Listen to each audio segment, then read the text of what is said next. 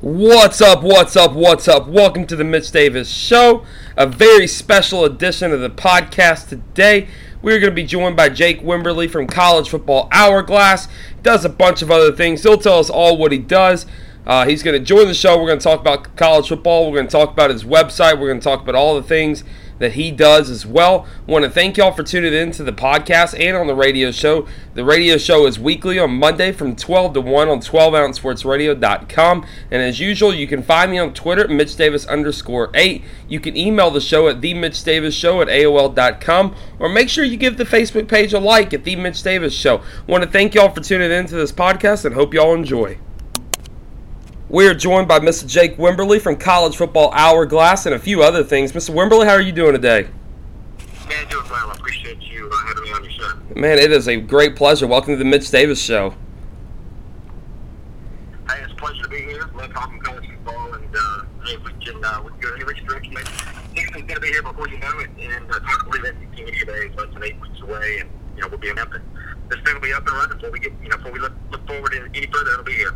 Yes, sir. And, kind of tell us what all you do. I know you do College Football Hourglass. You got a radio show, but your hands are in just about anything college football related. Tell us all what you do out here.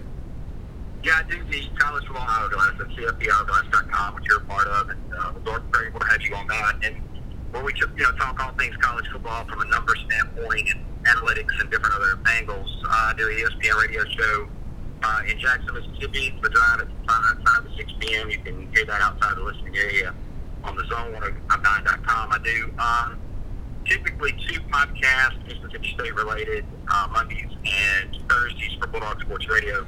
And then I do an all SEC podcast for Sporto, an internet-based radio company that's highly successful. Hugh Jaspers, the owner, he lives out in San Francisco.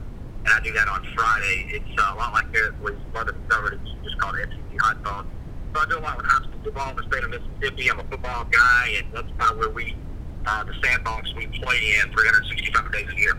Yes, sir. And, and like you said, it's a great honor for me to join the College Football Hourglass staff. It's been fun so far, and I look forward to working with you guys even more, being on the ground this coming football season. So we're looking forward to it. It should be a good year. Yes, sir. And so what did you see this spring and made you excited heading into next season within the SEC and the American Athletic with Memphis?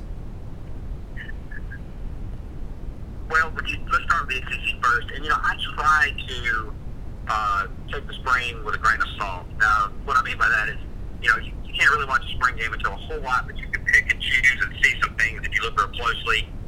The biggest thing for spring practice is, teams don't get anybody hurt. You don't have a lot of big injuries. We'll see how – we're still not sure how big the injury to Tua Tagovailoa is down in Tuscaloosa. But, you can see some things and know some things. And what I kind of took away, especially from the SEC footprint, is a couple things. One, LSU doesn't have a quarterback. They've got 3, but they really don't have one. And you're seeing now some, talking points come out of Baton Rouge when you look at what Ed Orgeron and Steve Ensminger are saying. They were going to run the, Pete Carroll West Coast offense. They were going to run, this and do that. Now they're going to run the spread. Quarterback competition could go into the fall. They may take a transfer quarterback. So the one thing I call it, LSU doesn't have a quarterback and they're in trouble because they got one of the toughest schedules in the country. They open with Miami. They've got the meet in the middle, which is an unbelievable schedule. It's going to be really hard for LSU to be, to get above the fray, which will be 6-6. The other thing that I saw is Florida's in the same boat. They don't really have a quarterback either. And it's just out today that an Ohio State quarterback looking to transfer. We saw some stuff on 247 Sports yesterday also. He may be destined for Florida. So Florida's looking for a transfer quarterback. Tennessee is expected to be a transfer quarterback from Stanford this summer. And so, you've got a lot of quarterback issues in the Southeastern Conference. But, there's also some positives, too. I think Mississippi State set up for a good season this year under Jay Moorhead. If Nick Fitzgerald can come back healthy, they can return more production offensively and defensively than any team in the Southeastern Conference. We'll see where that window of opportunity takes them. Is it 8 wins, 10 wins? Is it a November matchup with Alabama for the West? Auburn should be really good. Jared Stidham looks like he is poised for a strong season. He has his top 6 pass catchers coming back down on the plane. And then Georgia and Tubby Smart, they're recruiting out the end of the world, so to speak, and their schedule sets up really well for them. So that's just some positives and negatives that I saw throughout the footprint of the SEC. Yes, sir. And teams in the SEC and AAC that you just see having a breakout year next year. I know last year it was Georgia, Memphis as well, UCF, and the American Athletic. Talk about one or two teams in both of those conferences. We all know Alabama's going to be there, but what are the other one or two teams in those conferences that could have a breakout year this year? Well, I think there's a couple teams. Memphis is poised, I think, to have another big year. They've done a really good job recruiting and keeping their recruiting profile at a high level for that conference. They got back play, they got good coaching. So I like Memphis in that conference, not necessarily to win it, but to have a nice year. I think that for Florida, it's going to still win the conference, but I see some pitfalls there in their schedule. And then, of course, you got to look at their coaching change, Scott Frost. That's a big thing. We don't know how that coaching staff's going to play out. I think Cincinnati, when you look at Cincinnati, they have recruited quietly very well in that conference. And they've got a nice staff. They've got a nice quarterback. They could be a team that slips up and dings some people this year. And then I think you got to look at Houston too. Houston is a program that has been up, it's been down, but it's been one of the upper echelon type teams in the Group of Five over the last 10 years. I mean, Houston has some history. Kevin Sumlin coached in Houston, so they put several coaches in the Power Five. So Houston is another team in that conference that I would look for. As far as the SEC is concerned, I don't know if we're going to see a ton of surprises. A lot of chatter out of Columbia, South Carolina.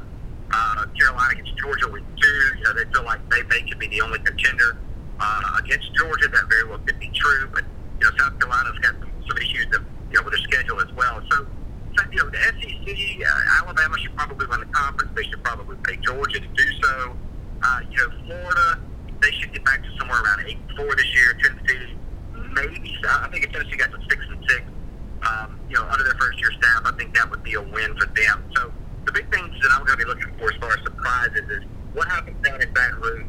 Ed Orgeron really pitched himself out of what looks to be somewhat of a pickle, even though they won 9 ball games last year. And then, of course, down in College Station, Texas, is Jimbo Fisher really any better than Kevin Sumlin, or is he just a 2.0 version of what they just had? Yes, sir. And, you run the College Football Hourglass, and we got a couple more questions. I'm going to get to that real quick. Tell us about the website. Tell my listeners about the website and a little bit on what they can expect from not only yourself and John Luke, but myself and Peyton Aldridge, the newest additions to the website.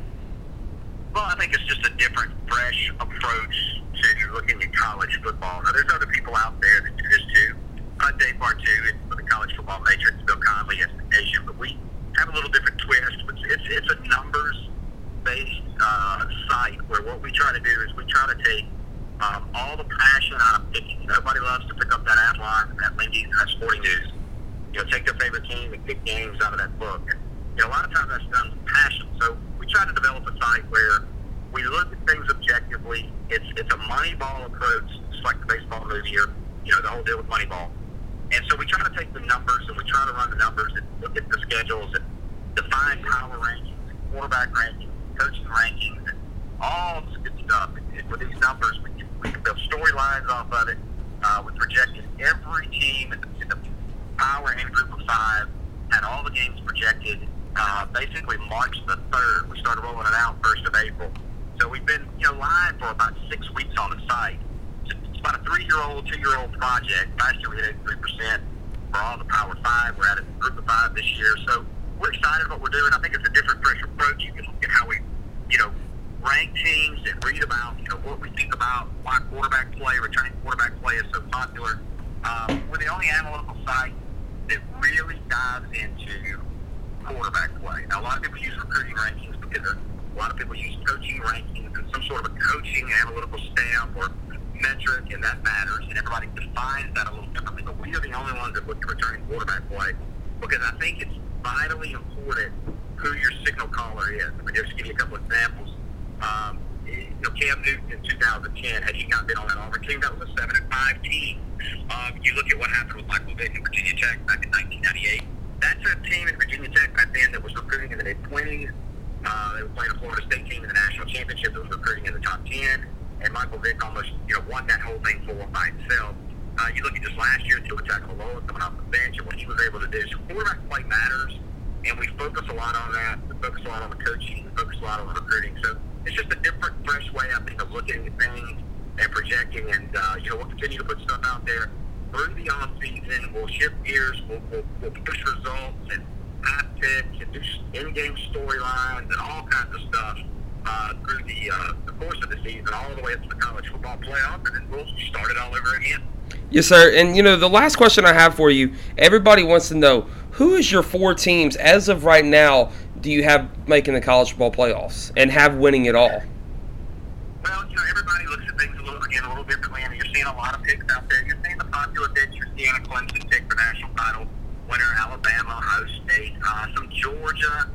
Our 4 teams that I've got, we crunch the numbers, and this is all things considering if people stay healthy. Now, the only time that we change picks is when a quarterback goes down, like DeAndre Francois last year at Florida State. We had to totally redo our picks on those guys because that changes everything that we do. Or when that coaching change happened early, like Hugh Freeze last year, that changed everything we thought about Ole Miss last year. So that's just 2 examples. But if everything stays true, we had Alabama winning the Southeastern Conference, Georgia making the college football playoff.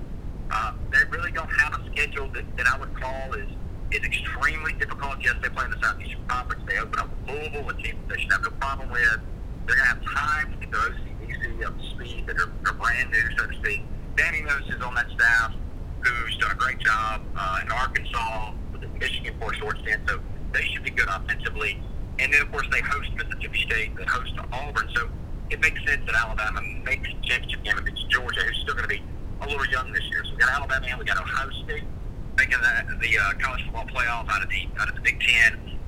They've been so close over the last couple of years, and their biggest hiccup has been quarterback play. And that their quarterback could not make plays in the biggest games. We feel like they're going to be able to do that this year. Out in the ACC, I don't see anybody touching Clemson. I think Clemson does make the college football playoff. They've got a fantastic, what Dabo has been able to do has been nothing short of amazing at Clemson. And then the final team that we have is Washington out of the Pac-12. I think Chris Peterson is the next best thing when you talk about up-and-coming coaches. Albeit he's been at this a long time, he looks like he's poised and ready to enter the conversation with Dabo and Nick Saban and Urban Meyer. So Washington has some, they're going to have some moments in the middle of that schedule that's really going to check their oil. But they play Auburn right out the gate, and they play them on a neutral site in Atlanta. If they can knock Auburn on it off, and don't fool yourself, that is a college football playoff elimination game. Auburn and Washington week 1. I think Auburn has a better quarterback. I think they have a better coach, and they're really close on talent. They've improved that talent profile immensely over the last 3 to 4 years under Peterson. And I got Washington as my 4th team in. I got Alabama beating Ohio State for the whole thing. That's very interesting. I'm going to have to agree with you on the Alabama beating Ohio State. Mr. Jake, I really want to appreciate you coming on the show. You're welcome anytime. We're going to have you closer to college football season as well. Get your final predictions coming into next season after the off season here, after a rest and this and that. I want to thank you for the opportunity as well to write for your website. Look forward to it this coming season. Hey, my pleasure. I appreciate you having me on. I love the show, and I will do it anytime. Yes, sir. Appreciate it. Have a great day.